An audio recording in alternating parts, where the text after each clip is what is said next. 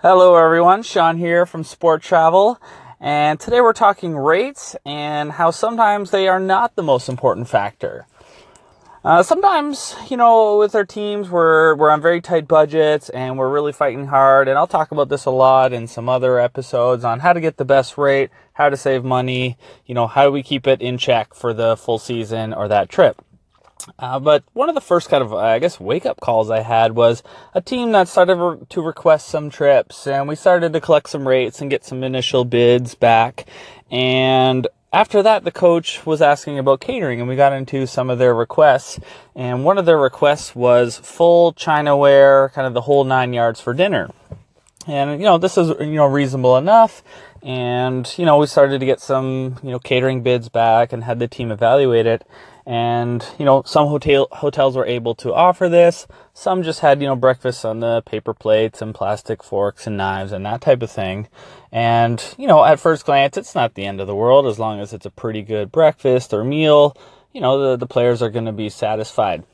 But turns out this coach was very adamant that the team needed to have a full, like I said, Chinaware, plates, cutlery, glasses for their team dinner.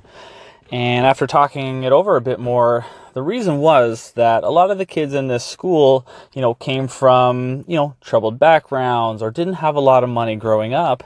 And they worked their butt off in, elementary school, high school to get their scholarships or get admitted to this school and play for this football team.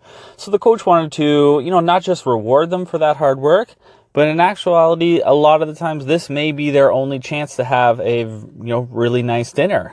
Their families or their work situation, they just can't afford those types of dinners, meals. They don't get some of those luxuries in life. So this was the coach's way of kind of giving back, showing how much he appreciates their hard work and wanted to reward them on top of, going to school and playing for their team and things like that. And, that was really cool. It was kind of a wake-up call, coming into this industry. A lot of it is about rates, but not always. There's sometimes different factors, obviously, that are going to go into a decision, and I thought this was really, really cool, really admirable of this coach. He's told us they've had some ups and downs in their seasons, but the kids just love playing there. And if those types of decisions are any indication of what it's like to play for that coach or play for that team, then I think it's an awesome program. And just the long-term play, they're going to be successful.